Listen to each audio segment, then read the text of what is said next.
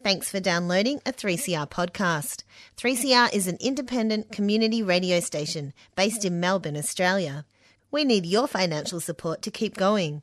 For more information and to donate online, go to 3cr.org.au. Now stay tuned for your 3CR podcast.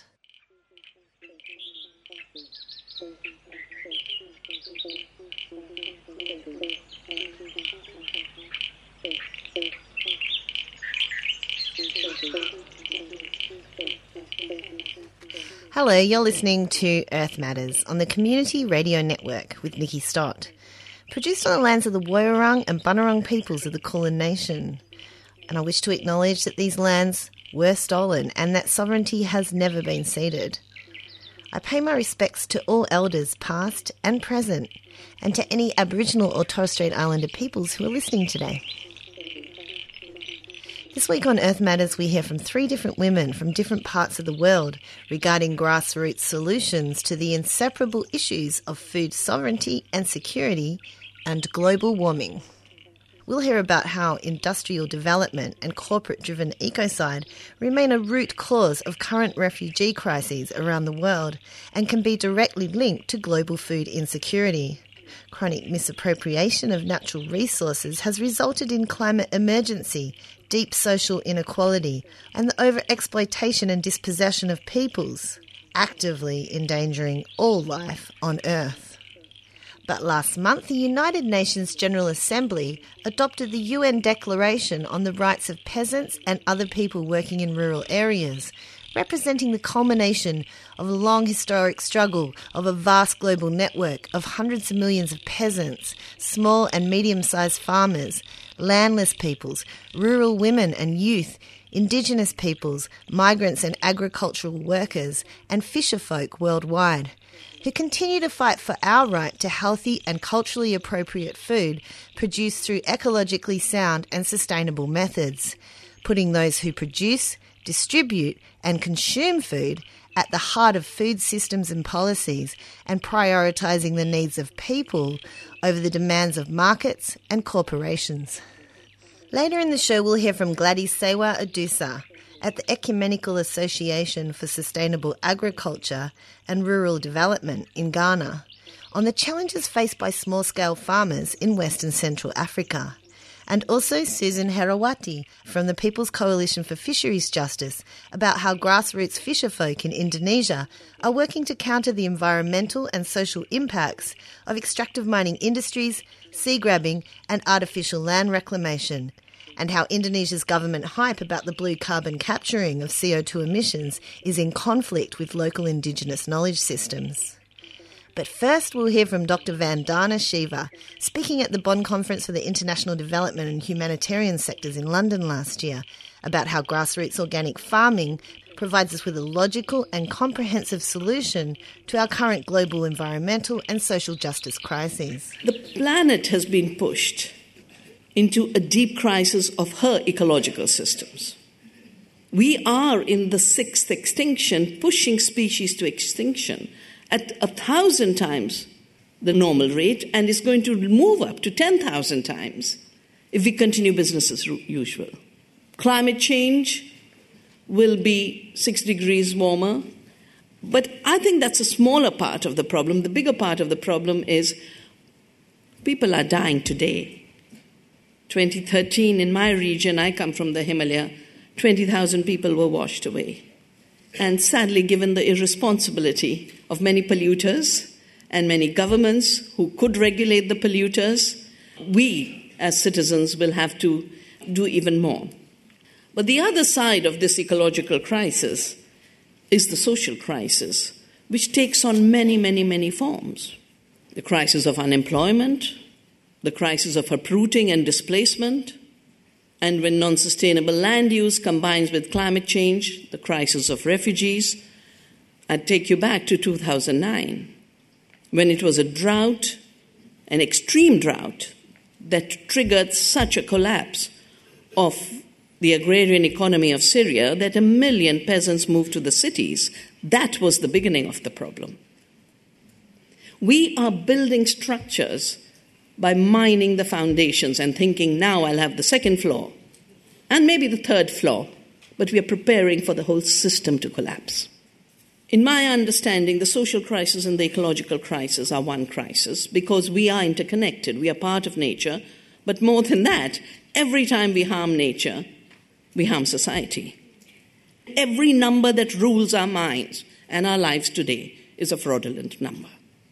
Now, a scientific definition of productivity should be output per unit input, where you take all the outputs you create and all the inputs you put in. What is our manipulated productivity? You only count commodities, not the benefits to society, not the well-being, and the only input you count is human beings, not the resources, not the fossil fuels. This distorted definition has come from the fossil fuel age, and sadly the very definition of a productive enterprise is the less people there are. When it comes to food, that definition becomes the root of hunger and malnutrition. Because you define a productive system as one which produces more commodities with less people and more fossil fuels. 40 to 50% of greenhouse gases come from industrial farming and globalized distribution of food. That globalized distribution of food is not creating food, not producing food. 90% of the corn and soya is going for animal feed and biofuel. So we shouldn't be surprised that 1 billion people are denied food. But it's not just 1 billion who are denied food, 2 billion are denied healthy food. And that includes in the north. Because we're not looking at producing food. We're looking at producing commodities. We're not looking at how much inputs we made in resource terms, water terms, fossil fuel terms. 10 units of energy to produce 1 unit of food. No sector could survive with that system. Our work has also shown that when you look at food and you look at nutrition and you measure that and do a true productivity, we can feed 2 Indias by taking care of biodiversity, which also then takes care of climate change, because inorganic farming is the only ecological system that takes the excess greenhouse gases from the atmosphere and puts them into the soil. This is now scientifically established. Our work is showing that if the whole world went organic, in 10 years we could reverse climate change. If we all went organic, we could get rid of malnutrition tomorrow. There's a British Journal article that's showing 60% loss in the nutrition in our food because of chemical farming. Because nutrition begins in the soil. The person who promoted organic farming by learning from Indian peasants, Sir Albert Howard, wrote a book called The Agriculture Testament, was sent to India in 1905 to improve us. And that's part of the problem, that we are always being improved. But he was humble enough to recognize, and he said so clearly, that the Indian peasant is my professor. So we measure biodiversity, we measure nutrition, we measure soil health. And he said, health is a continuum from the soil to the plants to the humans. It's one continuum, something we've forgotten. Our farmers, their incomes are declining, small farms are disappearing in England, in Europe, in India. So much of what we grew, 10,000 species we used to eat, we've been reduced to 12, and the global trade is now 4 GMO. 4. That doesn't make for health. 3 issues: education, malnutrition, poverty. They're all achievable. We will, of course, have to change what we recognize as learning. And learning we need is how do we live at peace with the earth and each other. Those are different skills. Malnutrition, better farming. You need more people on the land, and the young people want to be on the land.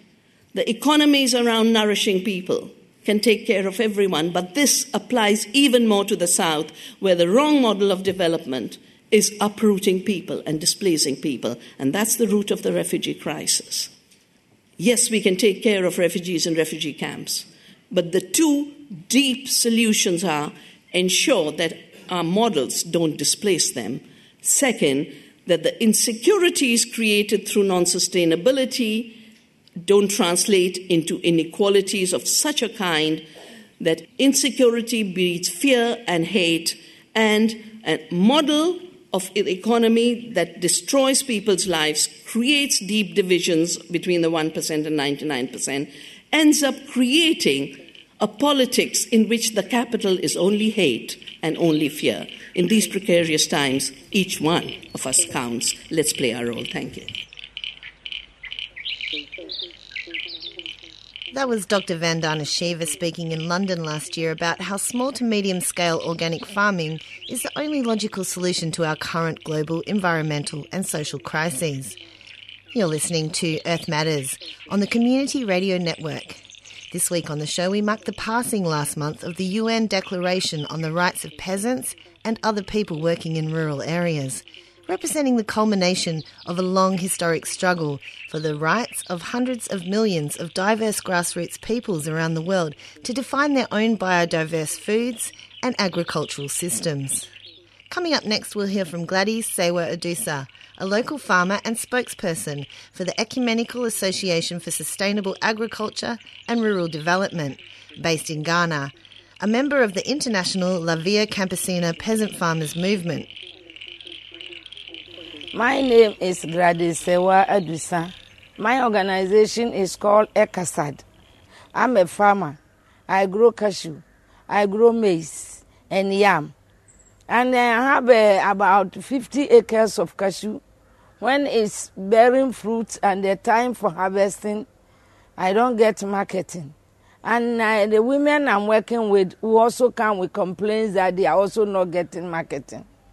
We wanted to know that these processing machines that can help us to add value to the cashew will be of a great importance. If I will get a means from any organization or any benevolent society that can help us to get simple processing machines for women in the rural areas to add value to the cashew, because we just throw away the fruits. We collect only the nuts. And after collecting the nuts, we just sell it raw. And that is hindering the progress.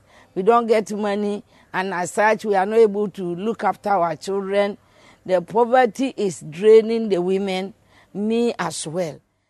We want to do away with the middle women who comes to the farmers, give us loans when the farming season is off, just to keep us alive. And when after farming and I harvest, I need to pay this money with interest. And the middle women who come to buy are those people who decide the price for me, which is very bad. We need to get money to engage the media. Media engagement goes a long way to promote whatever we are producing. People want to buy, but they don't know that you are producing it. How? We want to engage them, tell our story, so that they will be able to promote the rural women in my country as well. Government, what can the government also do for us, for the women that I'm working with? The women are always crying because of poor road infrastructure and poverty, no loans to expand farms. We talk of family farming, which is very small, and the family of 6 or 7 depends on this family farm. And what can we do? I don't have land to use as a collateral. I don't have a house to use as a collateral. I am afraid that in future, the feeding of our nations are going to be in a chaos because people will not go into farming. The young ones are always running away. Migration is killing our young ones from Africa. You have heard it all over. Ghana, a lot of boys, young boys and girls, are dying in the Mediterranean Sea with the hope of going to Italy, Europe to find a greener pasture, where there is no work there for them. They don't understand the language. They are last put in a camp like refugees, and they are there. Some who die on the sea, we don't hear about them.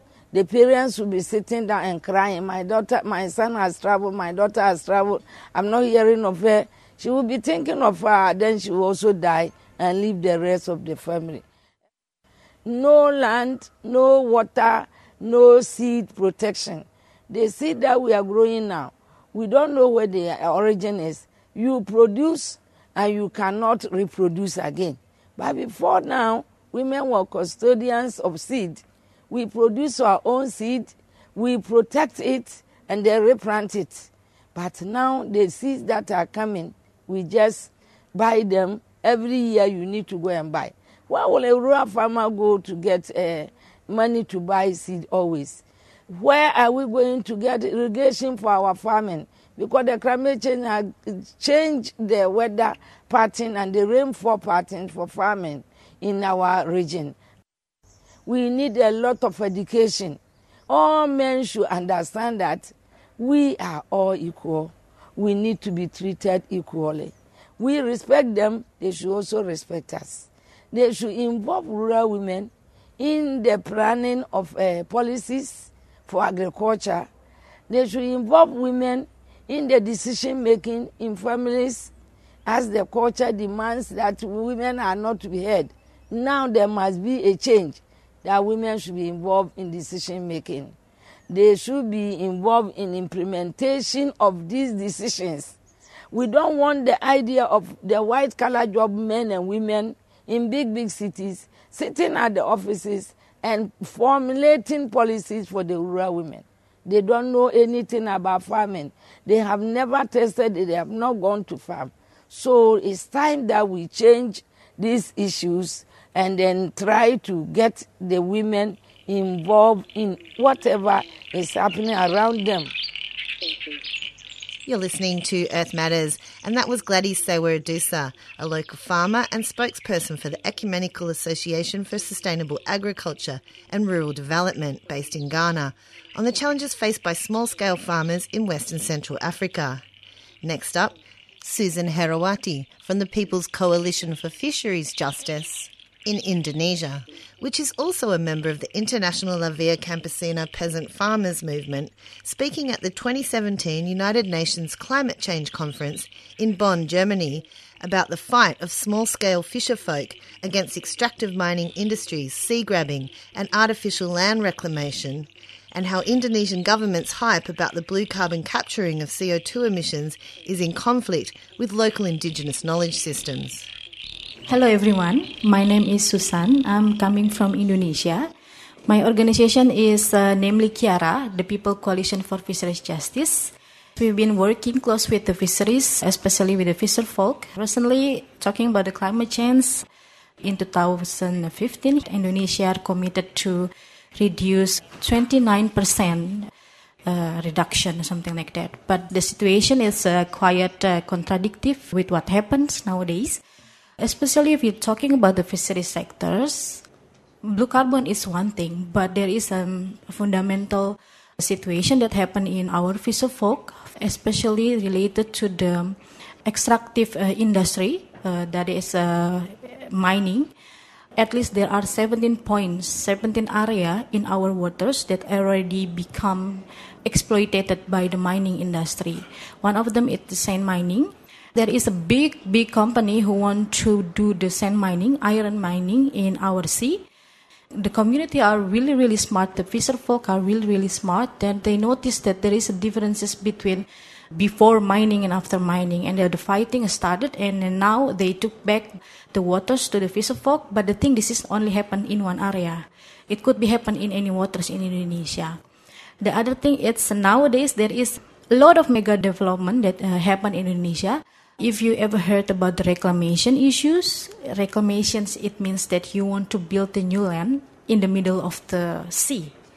It's the crazy thing. So you mining the sand from another area, then you put the sand into the water. So to build the new land. The claiming it's always saying that Indonesia need new land, but as you know, we are really rich country. We are archipelagic state, and we have a lot of island. The reclamation issue now happen big in Jakarta, near to the central city, the heart of the Indonesia. But we noted there is at least 28 reclamation project. There is belong to the investment. So Reclamation and mining, both, it's caused to the water grabbing and then affect a lot of people. We noticed that there is at least 30% of fisherfolk are already changing their occupation from the fisherfolk and then end up into labor. They went to the big city and then or they become the fish worker. In Indonesia context, if you move the occupation to the fish worker, there is no certain regulation who can protect the right of the fisher worker. So that's another problem. Related to the climate change, we noticed that in 2016, there are more than 145 people who are missing in the sea. Since there is a lot of increasing number of missing people, Kiara together with fisherfolk try to raising awareness among themselves. If the people are asking, are you knowing that the climate is changing? They say maybe, because they don't really know what's going on. What they know is someday he went to one island and then the next day he want to go to that island is already gone, something like that happened in Indonesia. And then during 2016, there is strong negotiation among civil society, community, and the government that we are pushing the government to release the law, which is law number 7, 2016. It's talking about the protection and the empowerment of fisherfolk, shrimp, fish farmer, and also salt farmer. For the very beginning, for the first time, our government talking about the climate change through the regulation, which is saying that people who are missing in the sea, here is the insurance for you. But the thing is, if you talking about the insurance, protections, it's only for the men, because the mindset of the fisherfolk is only for the men, but not for those women who go directly to the sea. In the middle of the climate change thing, what I can see, there is a lot of effort from the community. For example, like the woman, they know exactly that everything is changing, and then the husband cannot go to the sea, so they start building the new system, economic system. They through the cooperative and so on. The initiative comes up from the woman, then the man tried to also make the cooperative system. That's what happened in Indonesia. In 2009, there is a new concept, the new thing that which is promoted by our government, namely the blue carbon. If you want to contribute to reduce the emission, you should invest in our water. Something like that, the mechanism. What is the point? If you're talking about the blue carbon, it means you have to manage a lot of big conservation issues. In Indonesia, we believe that conservation is something which is integral with the community. They already have their own conservation. So if this blue carbon comes up and try to enter the mechanism of conservation, it can cause to the issues of conflict. Why don't we have the strong will to cut every mega development in our country to commit strongly to reduce the emission? We believe that blue carbon is not considering the people needs, and then it will be caused a lot of water grabbing in our sea. So it based on the CORMAP, the Coral Triangle Initiative that already developed nowadays, but it seems so failed because a lot of corruption under this project. So the blue carbon have the potential thing to be the next failed solution for the climate change. We have to have the same vision that sea, fisherfolk, especially considering the sea, it's like the mother for them. It's our mother. So if you have to take care of it, just like you take care of your mother. They are giving food, they provide life and thing and so on. So that's no wonder in Indonesia we have local knowledge to manage the conservation. A lot of conservation happen in our waters. First we have Panglima Laut, we have Awik-Awik, we have Sasi, we have everything, a lot of local knowledge to conserve our water. So if the blue carbon comes up and try to push these people away, so it's gonna be a lot of conflict horizontal that could be happens. We are still questioning about the position of the people since they already have their local knowledge. But our government already started to invest, try to promote it and try to get as many as the investor. Blue carbon is still questioning by a lot of NGO nowadays. There is one big effort that our government and us can do that. It starts with reviewing all the license, all the project that can contribute to the climate change, for such as reclamation, tourism, mining, and so on. So if they want to push the blue carbon, they should also integrate it with the community. You've been listening to Earth Matters on the Community Radio Network with Nikki Stott, and that was Susan Herawati from the People's Coalition for Fisheries Justice at kiara.or.id in Indonesia, which is also a member of the international La Via Campesina peasant farmers movement, speaking at the 2017 United Nations Climate Change Conference in Bonn, Germany, about how fisherfolk there are fighting extractive mining industries, sea grabbing and artificial land reclamation, and how Indonesian government hype about the blue carbon capturing of CO2 emissions is in conflict with their local indigenous knowledge systems. Today on the show we mark the passing last month of the UN Declaration on the Rights of Peasants and other people working in rural areas, representing the culmination of a long historic struggle by hundreds of millions of diverse grassroots farmers, workers and indigenous peoples around the world who continue to fight for the right to healthy and culturally appropriate food produced through ecologically sound and sustainable methods, putting those who produce, distribute and consume food at the heart of food systems and policies, and prioritising the needs of people over the demands of markets and corporations. We also heard from Gladys Sewa Adusa, a local farmer and spokesperson from the Ecumenical Association for Sustainable Agriculture and Rural Development at ecasadghana.org. ECASAD is a member of the International La Via Campesina peasant farmers movement, and Gladys was talking about the challenges faced by small-scale farmers in West and Central Africa, the impacts of widespread poverty, famine displacement and GMO industries, and what peasant-based agroecology movements can do to empower women farmers and workers within those movements towards food sovereignty. And we also heard from Dr. Vandana Shiva at the Bonn Conference for the International Development and Humanitarian Sectors in London last year about the ecological and social impacts of industrial development and how small to medium-scale organic farming is the only solution, with the international movement of peasant farmers leading the way. You can find out more information at vandanashiva.com. La Via Campesina, the international peasant, indigenous, small farmers and agricultural workers movement, can be found at viacampesina.org.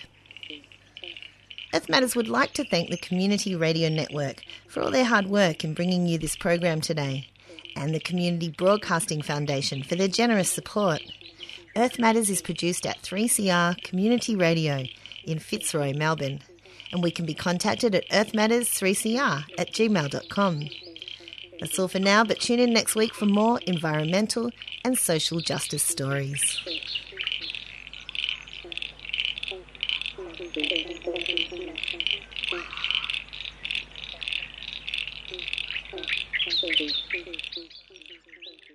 You've been listening to a 3CR podcast produced in the studios of independent community radio station 3CR in Melbourne, Australia. For more information, go to allthews.3cr.org.au.